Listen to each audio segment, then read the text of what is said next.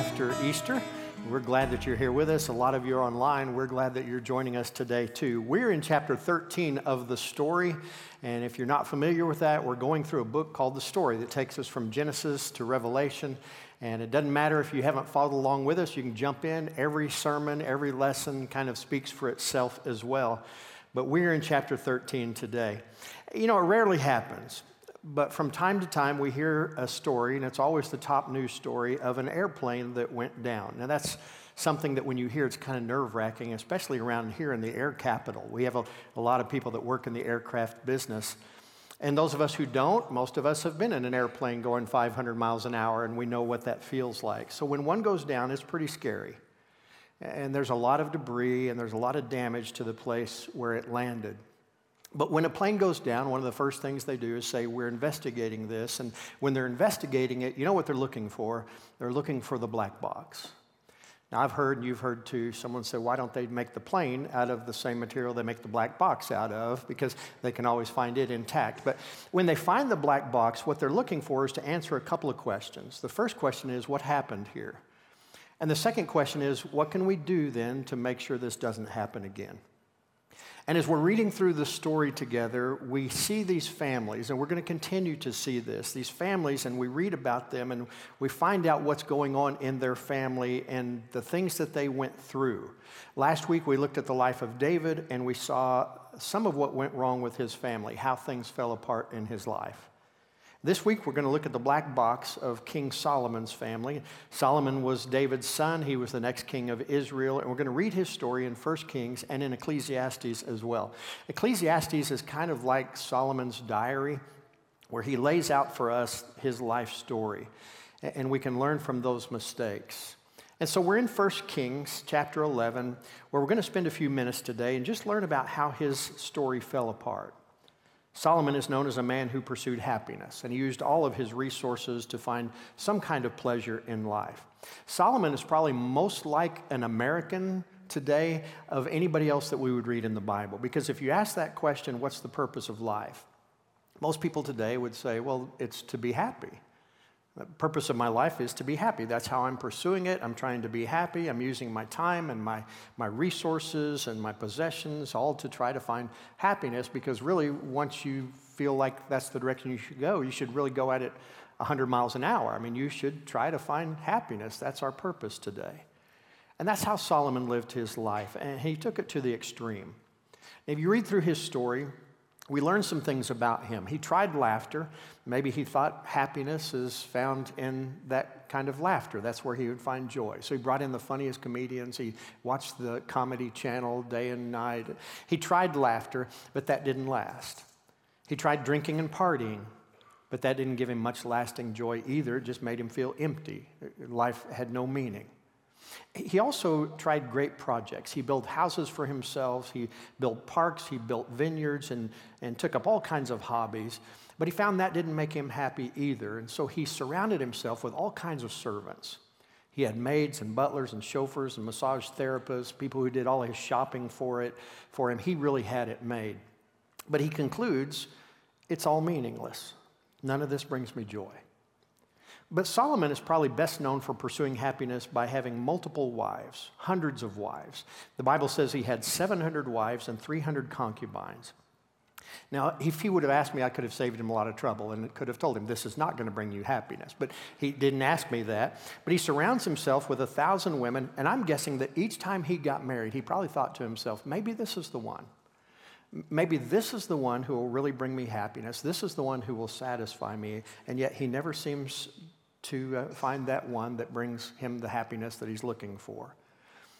And trying to find happiness with multiple wives is what brought him down. And we read about his plane crash here in 1 Kings chapter 11, starting with verse 1. It says, King Solomon, however, loved many foreign women besides Pharaoh's daughter. Moabites, Amorites, Edomites, Sidonians, Hittites, basically the whole known world at that time. And they were from nations about which the Lord had told the Israelites. Now, before this, the Lord had warned them. There's a clear message here that he sends them, and this is what he says.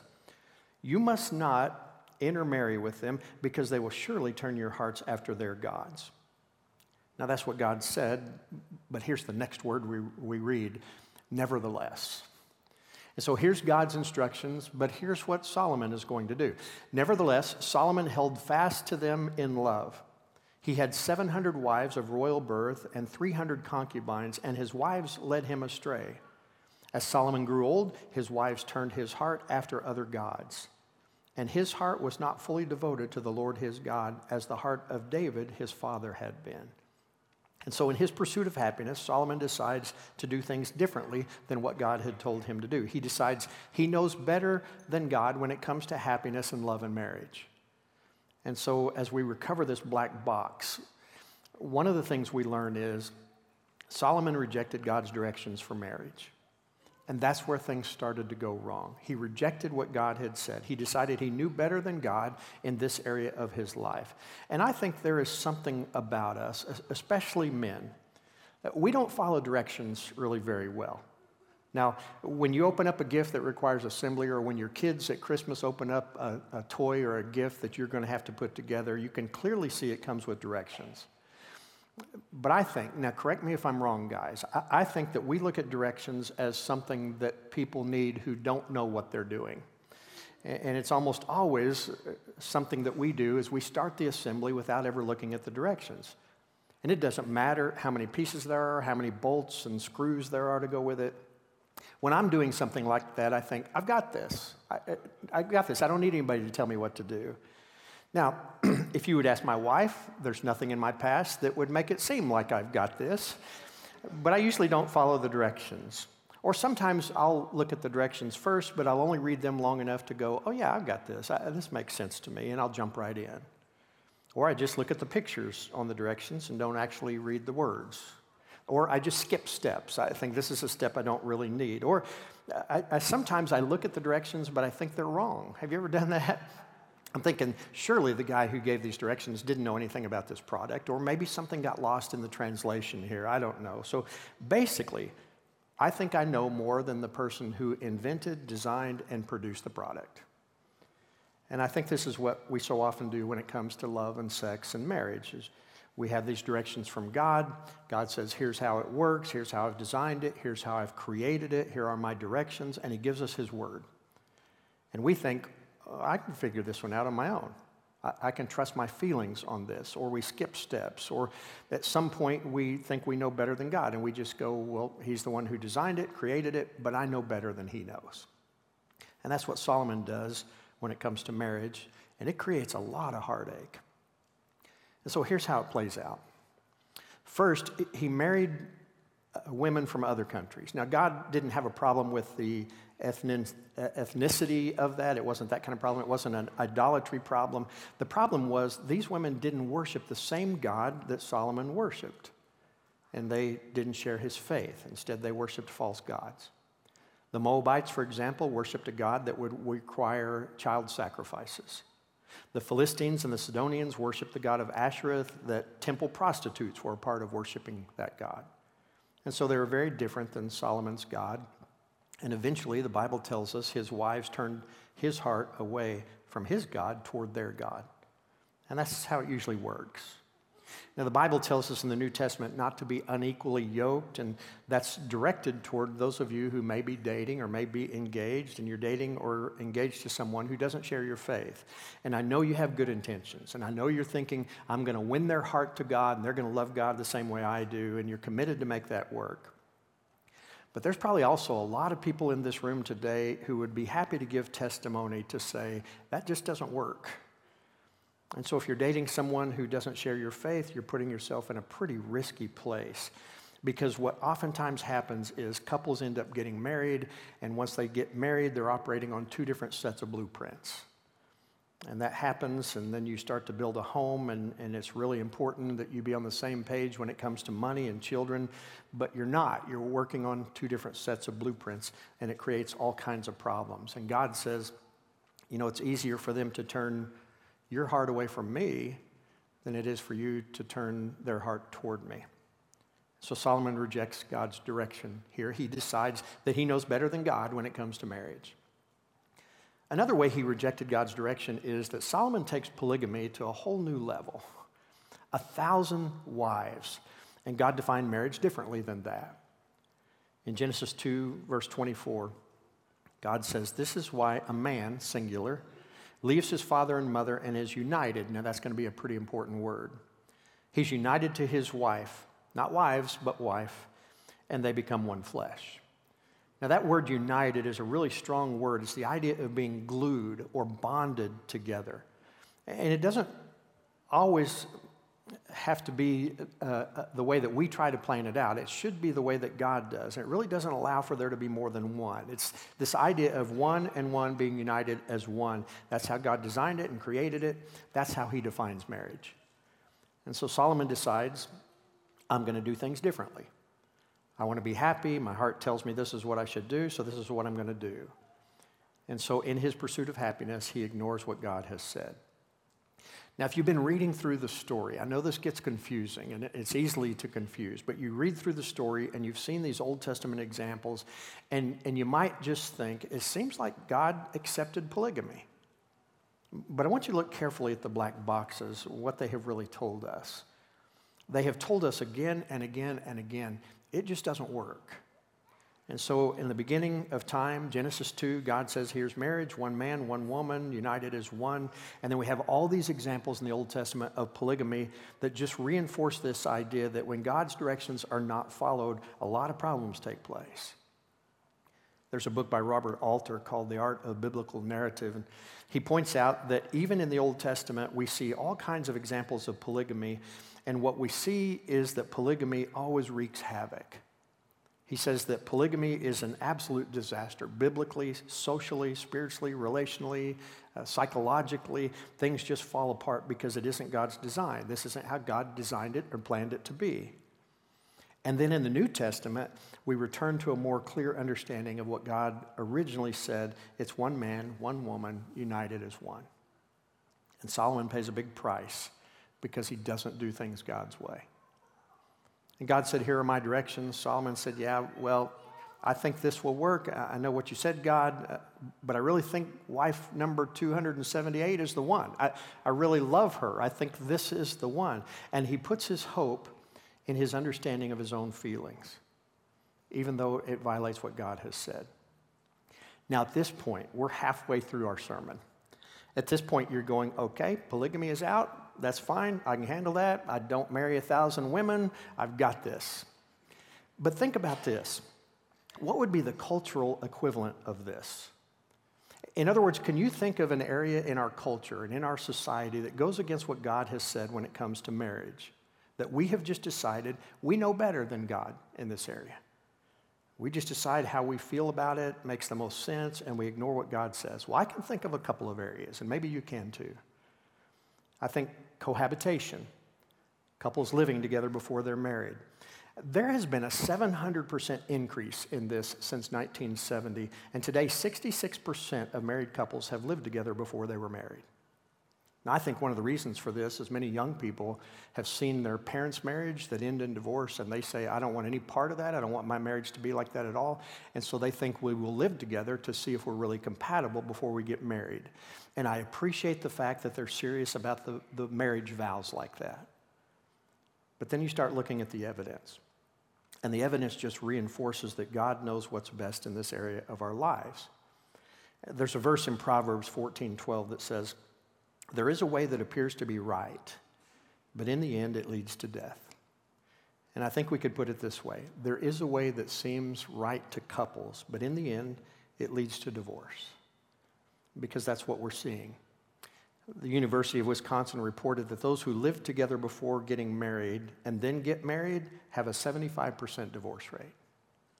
They also found that cohabitating couples who are living together right now, only 15 out of every 100 will get married, and 10 years from now, 85% of those won't be married. And they just conclude that really, this isn't a good way at all to prepare for marriage. God says, yeah, because I gave you instructions, I gave you directions. And the Bible tells us in numerous places about guarding the sacredness of marriage. Hebrews 13:4. Marriage should be honored by all, and the marriage bed kept pure, for God will judge the adulterer and the sexually immoral.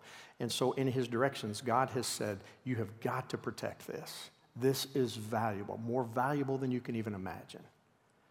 And I think Solomon probably thought, well, maybe the next one. But the irony is, the more he added, the less likely he discovered the joy that he was really trying to find by just adding more wives. And so you get to the end of the story, and you know what Solomon says? He says, I should have followed the directions. I should have done things God's way. And I know that some of this is hard to talk about, but I also get the fact that this room is full of people, a lot of people who would have said, I just wish somebody would have told me about the directions. Scott Stanley wrote an article about how research backs up the fact that this isn't having the outcome that people hoped that it would have. And it's interesting because it's a secular article. This isn't a Christian article at all. But in a way, he's blaming the church for not doing a better job of talking about these things. And here's what he says.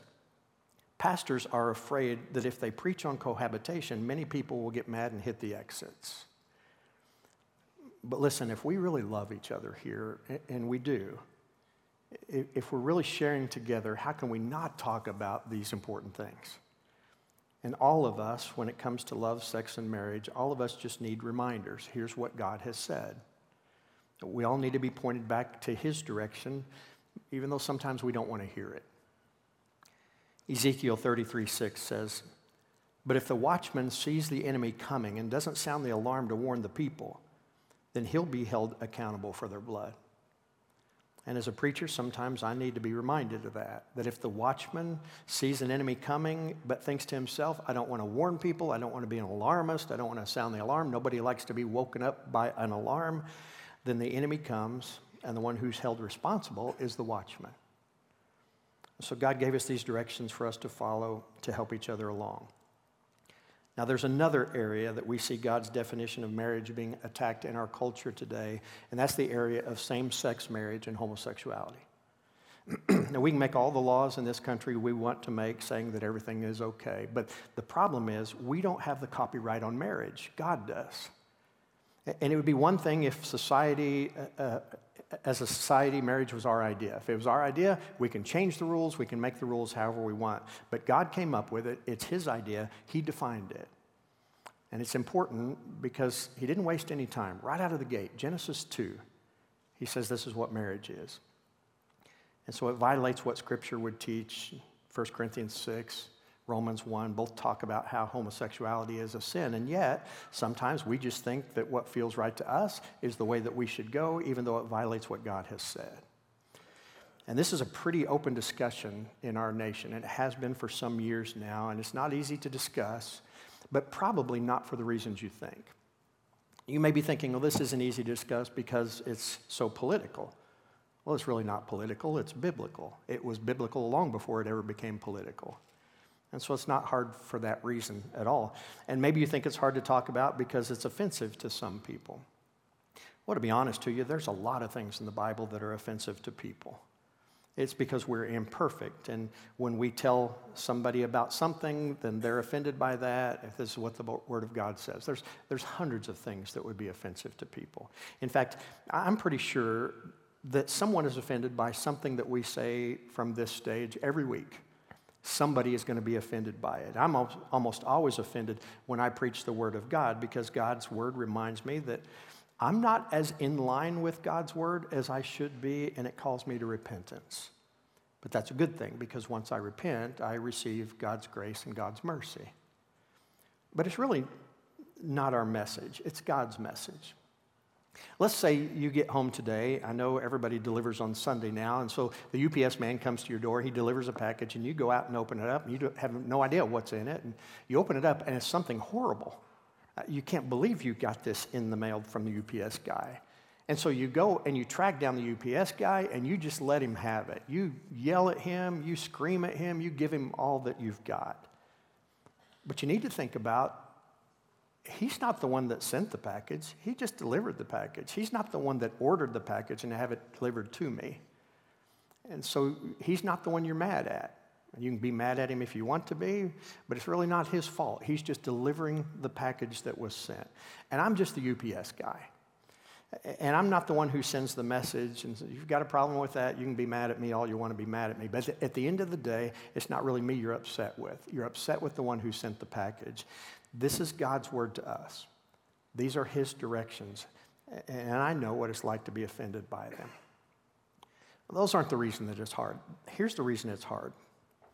It's hard to deliver a message talking about topics like this because of judgmental, hate-filled hypocrites like Fred Phelps. Or like the preacher in North Carolina who a few years ago said everyone in the LGBTQ community should be rounded up and held behind an electric fence until they die off. It's hard for me sometimes to talk about issues like this because I'm not on that guy's team. I don't agree with him at all. And it bothers me that people can hear someone like that and associate them with us because we are not on the same team. Jesus is full of grace and love and compassion and mercy. That's one side. Now, he's a truth teller. He spoke the truth. But his heart was full of love for whoever he was talking to.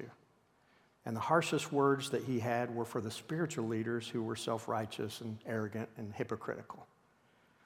Now, if you've been on the receiving end of some condemnation from some selfish, angry, prideful person representing Christ, I'm sorry. That person does not represent our church. That person does not represent our Savior. And it makes it hard sometimes to talk about really important, touchy things. Another thing that makes it hard to talk about these things is that we're imperfect. And a lot of times as a church, we don't do a good job of following God's directions for marriage ourselves. I mean, we could ask around in this room. I think we would all have some issue, some kind of trouble there. We have some kind of trouble, and it just doesn't come off right when we haven't been the husband that God has called us to be or the wife that God has called us to be to point these things out to other people. You know, when I put something together, the most helpful thing for me is the picture on the box. And there's this picture, and I see the picture, and it makes more sense to me, and I think, okay, now I know what this is supposed to look like. If I have just read the directions and I don't have any picture, I get confused pretty quickly. I think one of the things that we do as a church sometimes is that we give people directions, but we don't give them a picture.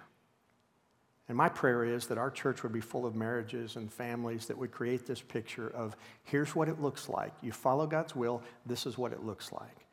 And I think if we do that, it changes how people hear the message. People want to listen. And I know that sometimes it's hard to address these things, but we do it out of love here. A few years ago, I was working out with some guys at the church. I know when I said that, you grinned because you're going, you never worked out a day in your life. But I did. But I was working out with some guys at the church once a week. Now, they were doing that more often than that, but I would just join them on Thursday nights. And it was a little intimidating for me for a couple of reasons. They were half my age, and they started out with some muscle. I was starting out from scratch. But I really enjoyed it. But at the end of the workout, before I would leave his garage, I was always hoping that Philip wouldn't ask me questions like, how's it going? Are you getting any closer to your target weight? How's your diet? Are you eating right? Because those are questions like when you go to the dentist and they say, are you flossing your teeth? How often are you flossing your teeth? And you have to be honest and say, well, the last time I was here and you flossed my teeth, that was the last time I flossed my teeth. But one night I was walking into his garage just getting ready to work out. And he said, you're moving up tonight, more weight. I said, I moved up last week. And he said, yeah, and you did a good job. You're moving up again. And I said, I didn't sign up for this kind of abuse from you. But you know, at those moments, you just kind of understand. You want to justify things. You want to say, I'm twice your age, which I was exactly twice their age at that time. And I'm a busy man. I've got a lot of things to do. And I didn't ask you if I could come over here. You asked me if I would come over here. And so I didn't sign up for this. But the more I think about it, the more I realize how good it is to have somebody who will just be honest with you. Somebody who'll say things that you just really need to hear, things that you need to think about. And I hope you hear these things today with that kind of heart. You know what made Solomon surround himself with all these women, what made him go around what God had said, is that Solomon ultimately thought he knew better than God. And what God was asking him to do went against what he felt like doing, and I know this is what some of you are being asked to do even today. You're going to be asked to trust and obey God. And even though it goes against what you think makes you happy, even though it goes against what you think makes the most sense, you're going to say, okay, I don't get the directions, I don't totally understand these and how that makes sense, but I'm going to follow the directions because, God, you have given them to me. At the end of his diary, at the end of the book of Ecclesiastes, Solomon concludes this big lesson from his black box. And this is what he says in Ecclesiastes 12:13. Now all has been heard. Here is the conclusion of the matter. Fear God, keep his commandments, for this is the duty of all mankind. And we think, well, I thought the purpose of life was for me to be happy. No, the purpose of life is for you to obey God. I thought the purpose of my life was to satisfy the urges and follow my feelings. No, the purpose of your life is to put God first and trust him and do what he asks you to do. And so that's what we're being asked to do as a church. If we've been ignoring God's direction in one area or another of our life, especially in our marriages and families, then the Bible would call us to repent. And so to some of you husbands who have been too passive, you haven't been the spiritual leaders in your homes or sacrificially served your wife and loved her the way Christ loved the church, you need to repent. Some wives, you've not been the encouragers in the home that God has called you to be. Repent of your sin. If you're a couple who's living together outside of marriage, now I know it's not convenient, I know it may not make sense on paper, but do what God asks you to do. If you're struggling with a same-sex attraction and you've been acting out on that, repent of your sin. Put your trust in God. If your marriage and your family isn't being built on God's word, if it's not the kind of marriage where you're using God's word to give you direction as your blueprint, repent of your sin and say, from here on out, we're going to commit to doing things God's way. And when we repent, God gives us grace. The Bible says when we repent of our sins, he's faithful and just to forgive us of our sins. And there's so much freedom in repentance because God immediately gives us his grace. He immediately gives us his mercy. And we have all these stories in the Old Testament, and reading them, you'd think they're there mostly to teach us what not to do. But that's not the primary reason these stories are there. The primary reason for these stories is to point every family, every husband and wife, every man, woman, and child to their need for a Savior. And there is something that we all need there because all of us are sinners. There's not one person in this room more deserving than another. There's not one sin more serious than another. We are all sinners. We all need a Savior. And so we want to say to God, God, I will follow your directions. If there's a part of my life where I haven't aligned with your will, I repent of that and I ask for your forgiveness in the name of Jesus Christ. And I commit myself to following you. And for some of you here today, that's the first thing you need to do is just say, I'm committing myself to following Christ. And you want to know how to do that? We talked about it a lot last week, but there's people at both the decision points that will help lead you in that decision today. Just go and say, I want to follow Christ. I want him to have my life. Maybe today things are a mess. You just need some prayer. Go there and say, would you just pray for me for a minute? And so as we stand and sing right now, it's a time of invitation. You're invited to go and make a decision, invited to go and pray. Let's stand together and sing.